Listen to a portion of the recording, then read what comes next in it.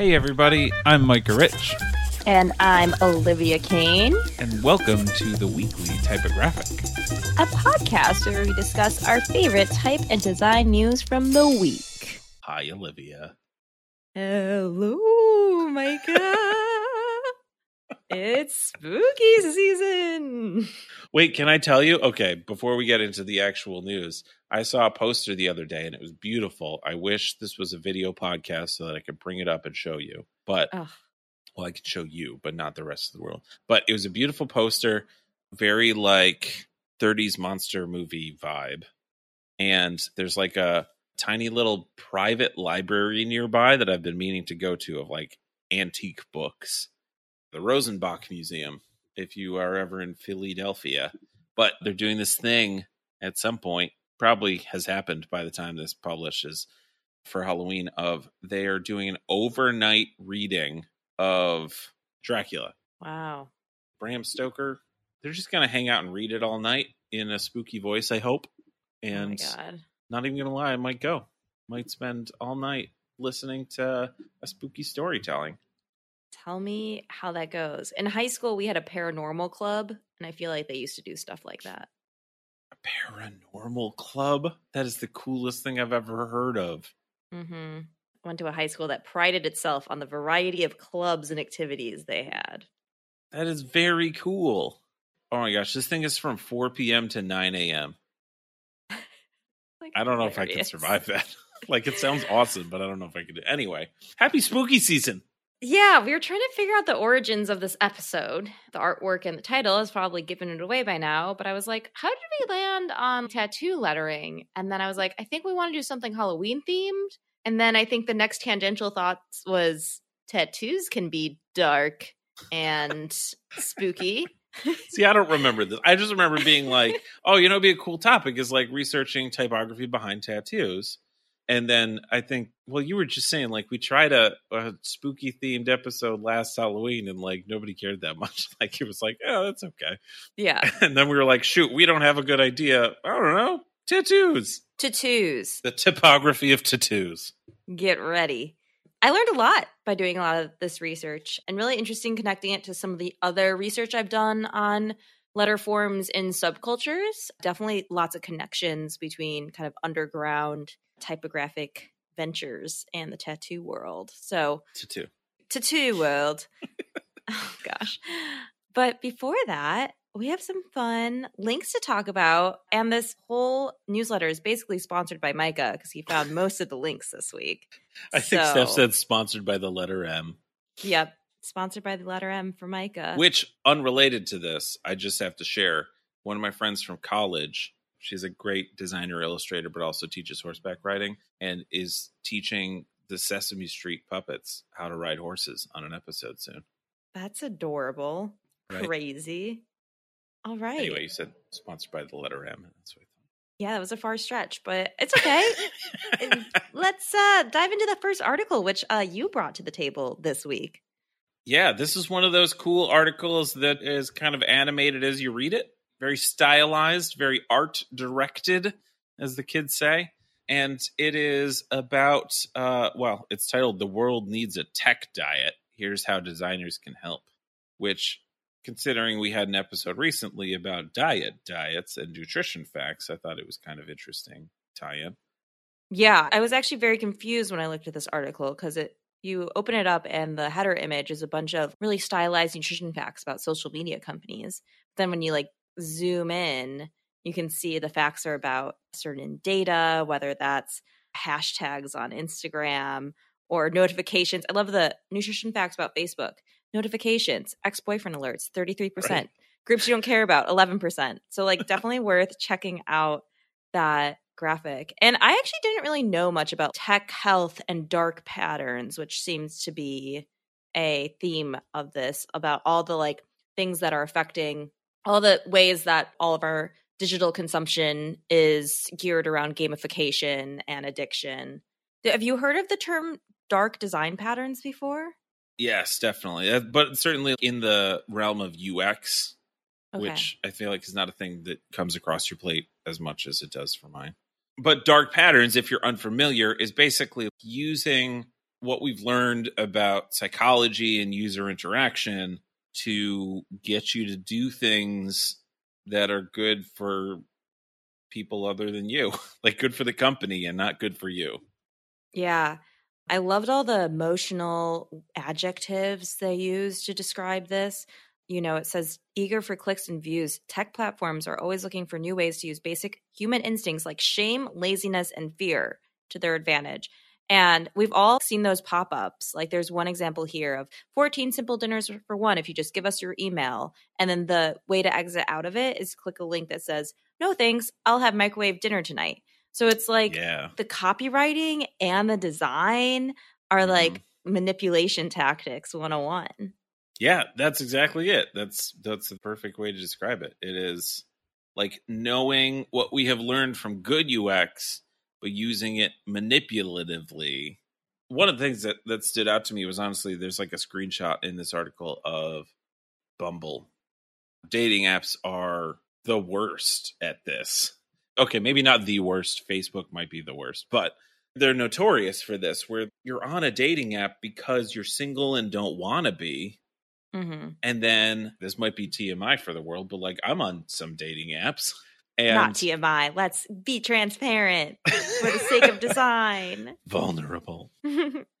I'm not super active on them. It's not like a high priority in my life, but I still have some accounts. And so I don't use them that much, and they know that I don't use them that much. And so 90% of my notifications are something to like guilt me or trick me into opening the app again. Like, hey, somebody liked you, and click on this to see who it is. And you click on it, and then it brings you into the app. But because I'm not paying, I don't actually get to see who it is, even though they worded it as if I would.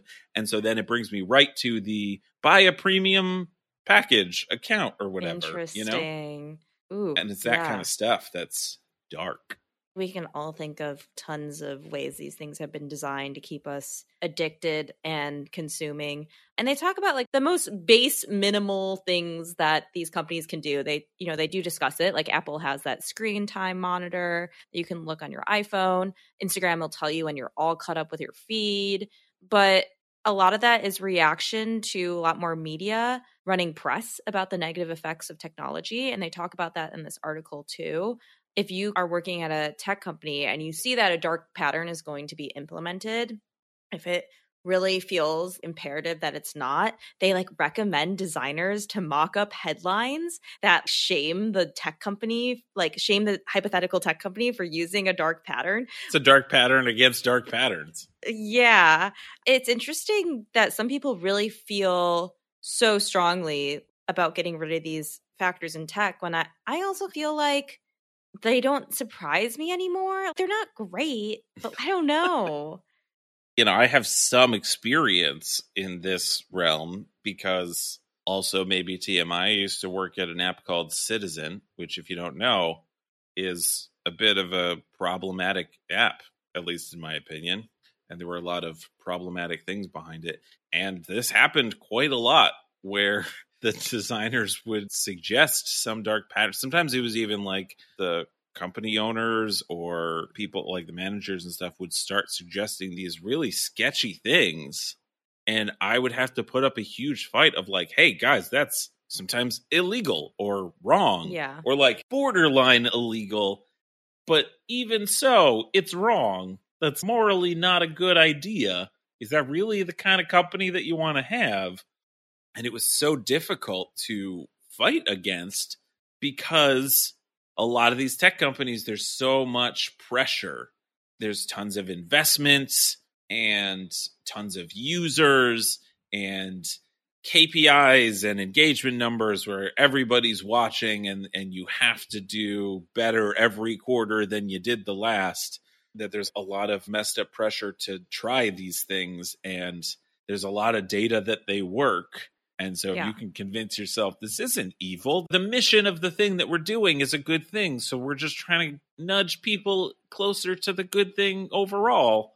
It's a tough conversation to be like, yo, but this thing is messed up. Yeah. And it's crazy. Even like the one instances you were working like in-house at a tech company, you can just easily recount times that conversation was kind of running through your head.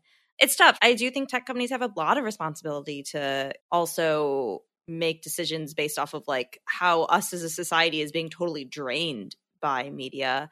But then I also think this sort of education will just keep people more and more aware that these things are designed within the products. And I really enjoyed this article. And I love that the last piece of advice was that it's not a detox, it's a re-education, talking about how a lot of these digital detoxes, plans that mindfulness leaders kind of talk about, getting rid of all your digital parts of your life are just like short-term fad diets, whether that's something where you're like doing fasting for a short period of time. There's not actually a long-lasting change. So it's instead about educating yourself on like how things are designed and just being really conscious about your tech habits, if that's something that you want to reduce, which I think like we all can reduce a little bit.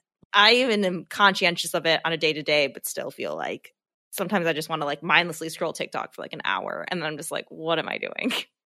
My therapist has helped me realize what that is doing. And that's, that's like education that is outside of the app.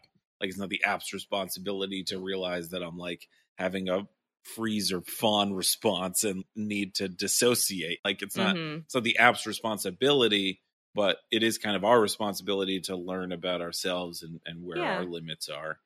And we're saying all this negative stuff, but there's a lot of really good suggestions in this article.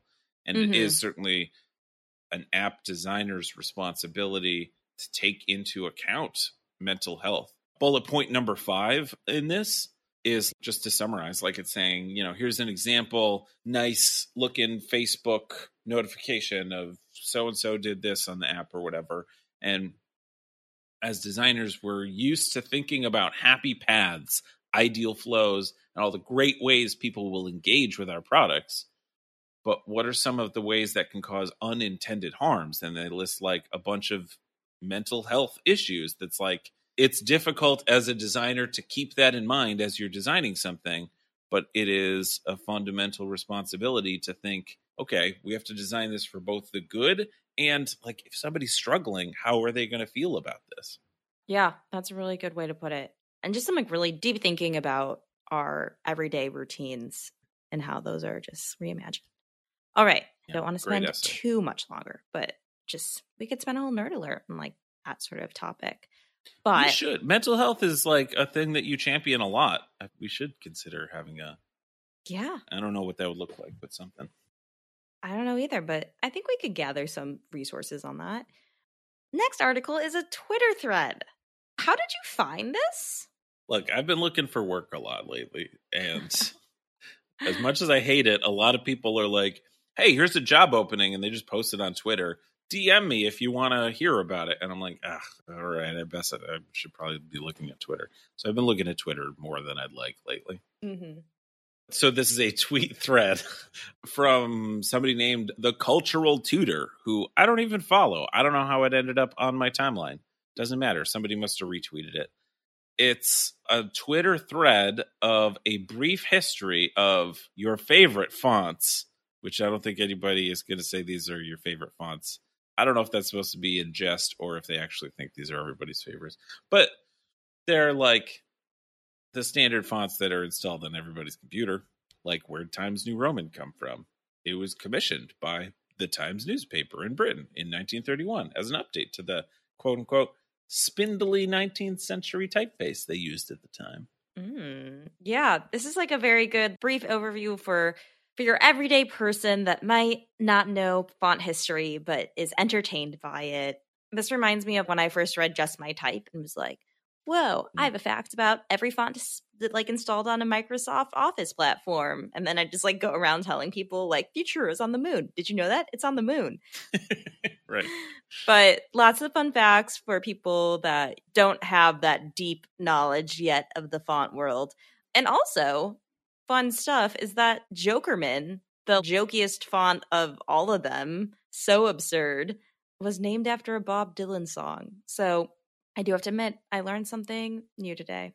Yeah. Jokerman, I remember using that on flyers when I was in 4th grade and had a inkjet printer or whatever. Laser printer? I don't remember the difference. Yeah. It's a good 4th grade font. It's actually quite appropriate. Speaking of Halloween time, Chiller.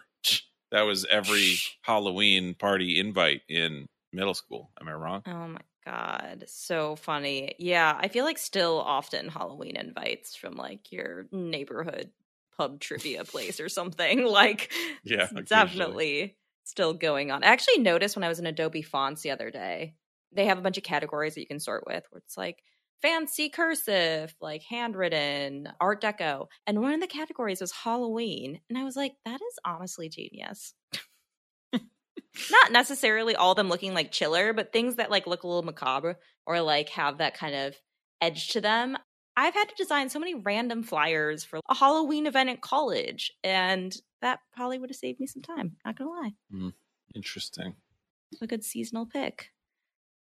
And also, hey, if you like this Twitter thread and you click through to the Cultural Tutors website, they have a library of Twitter threads on all manner of topic. From a library of Twitter threads. Right? It's like bite-sized education on culture.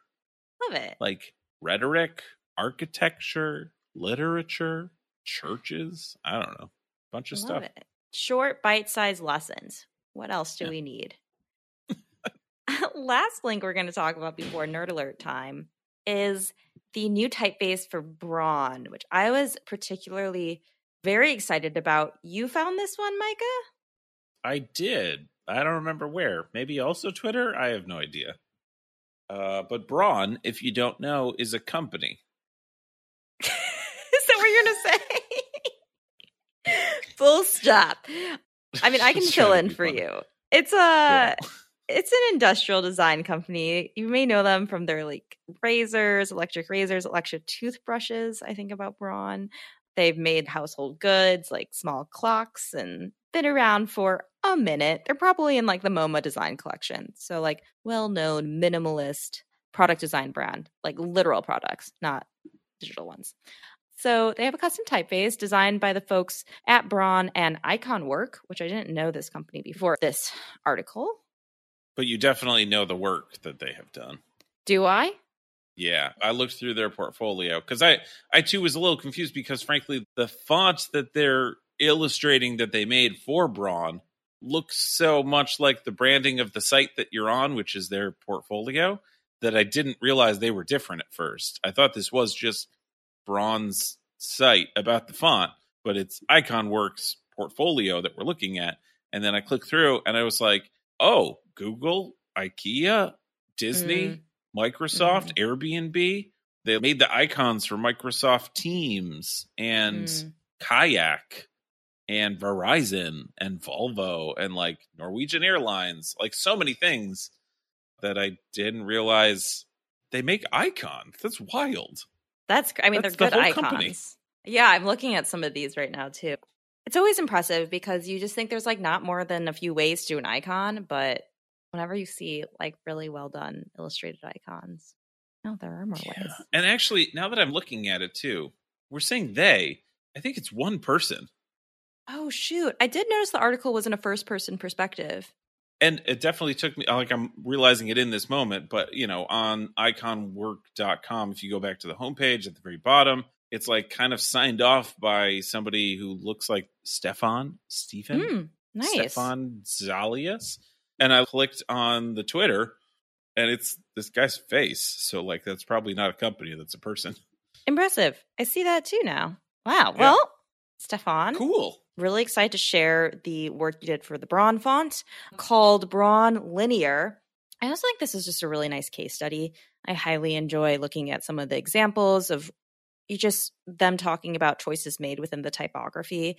The previous typeface that they were using was Helvetica Neue, and talking about the decisions within this new fairly workhorsey sans serif. But I loved certain decisions on the form. Like, for example, the lowercase u doesn't have a little outward stroke at the end of it to mimic the U in the Braun logo, which I fully support that decision. I think that's like a nice connection. Also, they call it the racetrack shape that's popular in Braun's identity as an industrial designer. I'd say it's kind of like a pill shape. And they talk about how it kind of fits into a lot of the letter forms and the details within the letter forms of the font as well. So it's excited to see this. And as someone that is working on mostly icons, interesting foray into the typography world, because I'm sure there's lots of really similar principles. Yeah. I don't know if you feel the same too, but this reminds me a lot of Airbnb's custom font, Airbnb Serial, which in turn, I think we were talking a couple of weeks ago about, what was it called? Fig Tree by Eric Kennedy? Yep. That one font? Yeah. Like workhorsey, sort of grotesque, but also with some more rounded curves that make it a little bit more friendly feeling. Yeah. It's good. Like Helvetica friendly. Yeah, I was honestly a little surprised that Braun didn't have their own typeface already. I feel like they are one of those industrial designers that, like, from the beginning of their time have probably like cared about a complete package of beautiful typography. So I don't know, just excited for them. Yeah. Just a genuine excitement. It's like Johnny Ives, right? Is that how you From say his Apple. name? Yeah, we've talked about this. I used to call him Johnny Ivy as a child, so I get really surprised when I hear other pronunciations. Well, I don't know, whatever. But also, this is just my 2 cents. This feels to me like what IKEA should have done. If IKEA owned this font instead of Verdana when they switched to Verdana 5 years ago or whatever. They still use Verdana? They sure do. I went there a couple months ago. That is a catastrophe. It's not that bad in context in the store. It just looks bad in advertisements. It's just so bulky. It's probably actually not that bad for in the store because you probably care a lot about legibility if someone's looking at something from like 6 feet away. But that's just, oh my God. I just like. But I could see this font being the font that, like, if IKEA commissioned a custom font for IKEA, this is where I would see it going. I mean, IKEA's definitely going to commission a custom font. It's just a matter of when. I think we should start taking some bets. I bet 10 years from now. I bet it's going to be a long time. I bet 3 years from now. I bet they've started thinking about it. I bet people have pitched it hard and other people have been like, I don't see the financial upside yet. That's where I bet it is. Okay. Like, Verdana's working. We're gonna use that. That's what I bet. That's where I bet. I know. And honestly, the only people that care are total font nerds.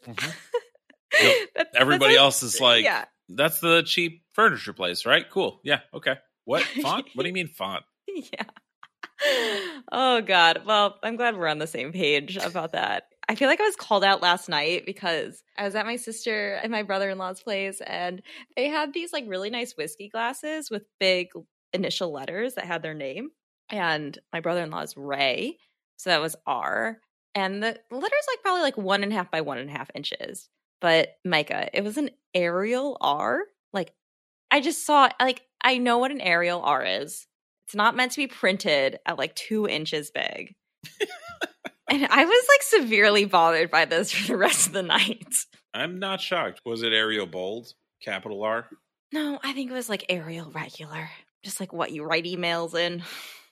And I actually feel like bold would have made it better. That's why I was hoping it was bold.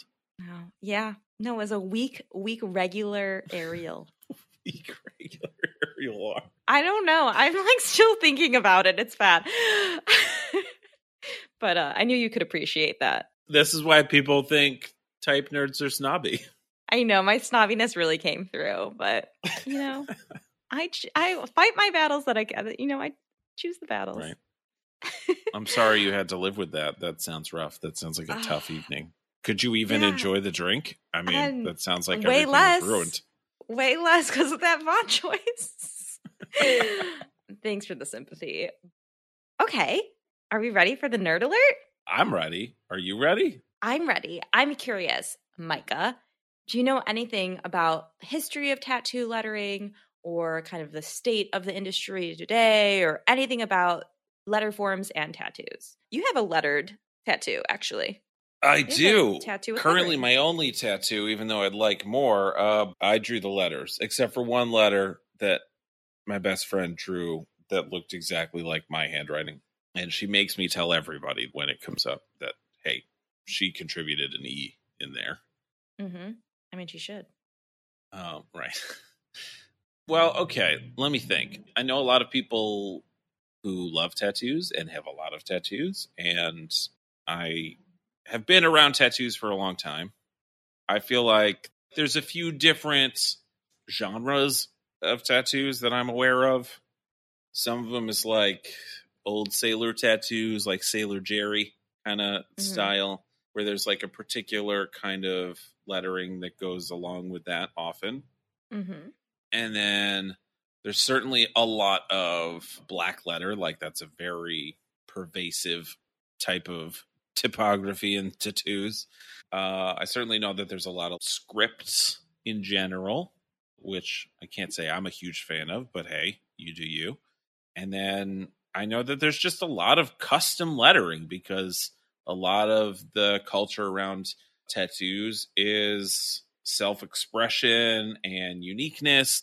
And so I do know that a lot of people take a lot of pride in custom designs, which leads to a lot of custom lettering more than fonts. I love that. Did I just do the whole nerd alert? Are we done? Is that it? I mean, we're done. I don't think I need to jump in. You actually have a very good grip on lettering for tattoos. Oh, all right, cool. No joke. That was a really good warm up to kind of what we're going to be talking about. I'll kind of break down some of these specific styles that you had mentioned and put them by name and how they've developed, give us a little bit of historical background, and then also talk about tattoos and letter forms and where they fit within the typographic and design world and why we're seeing so much and like where that's going to take off to, I think, in the future. Okay. Future. So, take a deep breath. All right. Yeah, getting ready and comfy. So I looked at a few resources. We have a couple great articles in the newsletter this week that you should definitely check out. I won't be talking about them individually, but they offer the perspective of some contemporary tattooists that specialize in lettering, some that are more typographic and really graphic, and some that are more kind of flowing and more lettering inspired, and some of the challenges they as tattoo artists have when they're doing lettering. And then those challenges are real. No, I'm laughing that you said tattoo unironically. No, did I really? Yeah. You're killing me. I've ruined you. You've ruined me. That's what's happening. Keep going. It was great. So I got those two articles, and then I actually got myself a little book that I highly recommend if anyone's interested in what we're talking about today, called The Graphic Art of Tattoo Lettering. And I learned a lot of history from there, and they have interviews with artists and stuff like that. Quick question. I know you kind of made us a bookshop.org. Is it available on that? Place to get it? I don't know. We'll make it available between the time we record this and the I don't know how to find stuff on Bookshop. We had a link on our site. I don't know if it still works, but whatever. If you want to find it, it's a good place to get it. Yeah. We'll include that there. So definitely check it out. And okay, style by style. There are 5 main styles they talk about in this book. I'll kind of cover a few in more detail than others, but those styles being traditional, West Coast, script, new school, and calligraphic. Traditional is where we're going to start because I think that's what everyone thinks about when they think about their old school tattoo designs. So the perfect way I decided I want to describe this on air, since I don't have visual cues, is to make everyone think about that classic heart tattoo with the mom banner on it. That's an easy visual reference. So this style has major historical roots, in fact, trace back to 18th century mariners. Is that how you say the word? Yeah. Mariners? Yeah, I don't think people of the marine variety. Yeah, sailors and whatnot. People of the sea. And back then, there were specific themes that they had with these tattoos, whether that's love and loss. Think about kind of memorializing someone or putting someone's name that you love on your body, or professional and military affiliations, sometimes neighborhood affiliations. There was actually a classic way of tattooing, and they call it a stomach collar, and that's tattoos that kind of arc around your stomach. And I think that was traditionally saved for your last name or your neighborhood. So back in the old days of tattooing, there was just like specific areas where you'd get certain things. But back to traditional tattoos. Again, the letter forms of traditional tattoos are pretty much mono-weight, monoline, and they're often in all caps, but can sometimes be combined with cursive. And there's like a very minimal style of flourishing. It's actually like a style that I haven't really seen defined in typographic terms.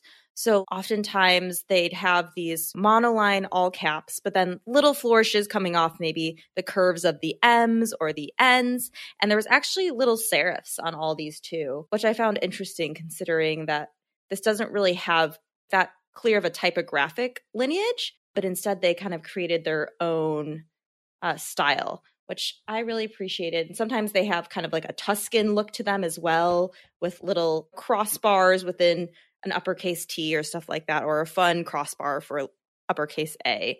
So yeah, I just am excited to use this as a basis for describing a letter form style that I haven't yet seen labeled before. I mean, there is an interesting point to make too. I'm kind of doing some quick researching while you're chatting, and the tattoo gun only was invented in the late 1891. So tattoos before that were handmade tattoos with sharp instruments and hammering. And so I have to assume that the styles of what was possible once the gun became popular expanded. Yes, absolutely. You're going to definitely see a change in technology influencing the look of the tattoos.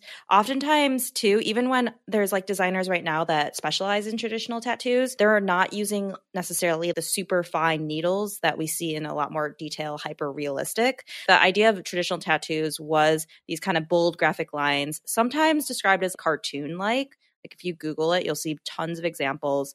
Always black shading, even if there's color involved. And a lot of the times, the text was there to complement an image, a graphic image of some sort. So yeah, and they get into more detail. I do have to mention, in the book, I was reading this article by a tattooist that actually works down the street from me. I was like, I've passed by his mystery tattoo parlor so many times. No idea. It was world renowned. Bert Crack, I think, was his name. I'm just gonna sorry, what? I think it was Bert Crack. BERT. K-R-A-K. That's very unfortunate. I'm sorry. It might be fitting if you see the work. I don't know. There's a hardcoreness to it. Anyways, Bert talks about one of the best lettering artists in the game right now in the traditional sense was this guy, Mike Perfetto, who then I looked up and Googled and found out it's my friend Ralph's uncle. And I've seen this man's work all over because my friend Ralph has all his tattoos done by his uncle. So, guys, small world. I texted Ralph and was like, is this your uncle? That's insane. That he's first of all, so well known in the traditional tattooing world, and then again known for his lettering abilities. So I just had to do a little shout out before moving on to the next style. So exciting. Check him out. Check him out. I wanted to give a little shout out to Mike Perfetto, Ralph Perfetto's uncle. Beyond that, I think the next style is actually quite different from traditional, and it's the West Coast style, much more geographically rooted in Southern California. Really enjoyed learning about this style because of its relations to podcasts I did way back when about blackletter and how blackletter typography has permeated subcultures throughout time. The West Coast tattoo style originated from Chicano culture and from street gang culture. And so there was a lot of graffiti going on with black letter and some scripts that were being put up around LA. And that ultimately influenced this style of tattooing that's called West Coast that uses a lot of black letter forms and then uses some script letter forms as well. It's getting more decorative. It's a black and gray style, so it's not really any colors, and it moves to this more hyper-realistic look rather than kind of the really graphic look of traditional. And lots of shading involved as well. And what's interesting, a lot of the origins from this come also from the interest in lowriders. I have not seen the word lowriders so many times as I have when I was researching tattoo lettering. So I missed that from my childhood. Yeah, I was like, whoa, so a lot of people that were doing graffiti art or doing decals for lowriders or art on that, again, very heavy subcultural LA atmosphere and environment, kind of made their way to the tattoo world. And I think this was around the 70s. What really kicked it off, apparently, was a studio that was started, hold, it's worth the payoff. I need to find it in here. A tattoo studio started by Don Ed Hardy.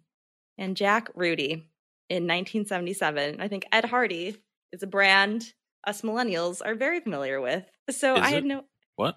Oh, just look it up. I think you'd recognize it. I remember it from my early 2000s life. Interesting. Okay. So back then, also, I love that you talked about technology. The fine line style that was used in West Coast was initially done with a lot of makeshift equipment. And I love that they describe this. Think guitar strings as needles. And so this was not this. I think there were definitely guns back then, but I think to get a very specific fine line, they were kind of doing a lot of makeshift tools, which is interesting, hardcore. But also just so interesting that this was really popular on the West Coast. I think at this same time, East Coast still had the tradition of the traditional style. And I never really thought of tattoos as a geographic style within America. I know a lot of different cultures have different ways of tattooing, but it made a lot of sense when I kind of saw it from that perspective. And also interesting, if you look at a lot of graphic design that made its way to hip hop culture, I think that is also imbued with a lot of this black letter West Coast style that was getting tattooed, but then also put on streets. But that's also just highly technical as well. You do have to have a very strong understanding of positive and negative space. And the other few lettering styles were script, which I think you mentioned too. I have to say it's not my favorite style of letters for a tattoo either, but just really skilled. You'd be really skilled, and a lot of the script lettering artists that do tattoos will draw them freehand on someone's body. And a lot of tattooers that do lettering draw freehand. So that I was incredibly impressed. And it was really interesting. There was specifically when the script style came out, it was reminiscent of West Coast style. But then people wanted very specific things to be written in the script style. And there were actually specific albums that were referenced when I was learning about the script style that was being used as common inspiration for what people had tattooed on them, which right now I think we often think people want something sentimental or heartfelt. But at the time it said there were songs that gained popularity for the tattooed phrases and among the songs that gained popularity for their tattooed phrases are James Brown's 1958 Try Me, Bloodstone's 1973 single Natural High, and Heat's 1977 hit Always and Forever. I had no idea that this was a specific style and specific text. Yeah, I didn't either. That's interesting. So that definitely draws some lines within the history, but then I don't want to go into too much else. I don't want to get too dry here. But I think a lot of the lettering artists doing letter forms today with tattoos kind of will draw from these inspirations, but some of them are totally drawing from different inspirations altogether. There's some artists that will have a really graphic style of tattoo lettering that isn't flourish, isn't flowery, but is a lot of vertical, deep, bold lines. A lot of artists talk about the difficulty of desktop publishing and how people will come in with a DeFont font with some text that they want. And artists will have to say, I can't put this on your arm. The details are going to age and the lines are going to bleed and it's ultimately going to become illegible. That's an issue a lot of the times that tattoo lettering artists have to take into account when they decide a certain style. And I think a lot of lettered tattoos kind of changed as desktop publishing came out. And I think people were more eager to use fonts that they saw, when oftentimes most artists are please don't make me use that font that you saw that, because most people might not have the knowledge of what goes behind kind of converting that to a skin canvas and then ultimately how that's going to age, which I always forget that aging is also a process that has to be considered like any other production method of optical sizing or stuff like that when you put letters on a piece of paper. Not to mention, let's not gloss over the fact that you just said the word skin canvas, but also the fact that you're right, aging, but also it's three-dimensional, and it's not three-dimensional in a consistent way. Everybody's forearm has a different shape with different features on it of not just hair or freckles, but veins or muscles shaped differently. And so it's legit one of those things where it's not going to be the same on anybody. And so the artist who's doing it has to be aware of that. Yeah. And also the expectation of a lot of people thinking that it's like what you're saying with digital publishing. Even the phrase digital publishing probably feels foreign to a lot of kids these days, like turning 18, they're not going to be like digital publishing. What? No, I just mean what's on my screen. Yeah. And how difficult that must be to replicate in a way that as generations are getting more and more used to digital being the norm and duplication being without difficulty. Yeah. The expectations, I bet, are raising of what can be done, which the technology hasn't changed much. Yeah. There was tattoo artists talking about image references coming in from clients, and they're like, well, this reference has been photoshopped, or this is what it looks like right after the tattoo was given, but you haven't actually seen what the tattoo looks like aged. And like they kind of have to be the experts that are giving advice on how to handle all that. And also just like interesting thinking, there was an article we feature from Print Mag, and they talk about our tattoo artists, typographers, and why have they been pretty much excluded when we talk about renowned lettering artists or people in the typographic world. I can't think of a single tattoo artist that's celebrated by the lettering or typography world that immediately comes to mind. There's a generational thing, whereas like tattoos were very taboo for a long time, deemed tasteless. And I think a lot of this was driven because it was started by subcultures. A lot of mainstream culture was like, oh, like, well, you're less than if you have that. And it was something that people saw as like a class delineation, where I think that's less so today. And the stigma around it is less so, and it's obviously less taboo. So where does that mean going forward? Are we going to be like making more? I think there is so much actually to learn for lettering artists and typographers that are working not on skin canvases to learn from the tattoo artists about the way they consider things in their craft. Where I hope that we can at some point have more of like a fluid, no boundaries on who's included in the design and typography and lettering world that we're with. What a great roundup. Oh, thanks. You and your skin canvases. I'm so embarrassed. That's the only word I can use to describe this. So, I mean, don't forget, if you get your skin canvas maimed, you have to put some lotion on the skin. Oh, my God. Oh, my skin canvas maimed. I hate it. I wanted a tattoo while I was doing this research, and now I don't want a tattoo. Oh, no, you still do. You still do. It was very inspiring. I feel like my mom would be very nervous to find out all the artists I now want to have work on my body, but you know.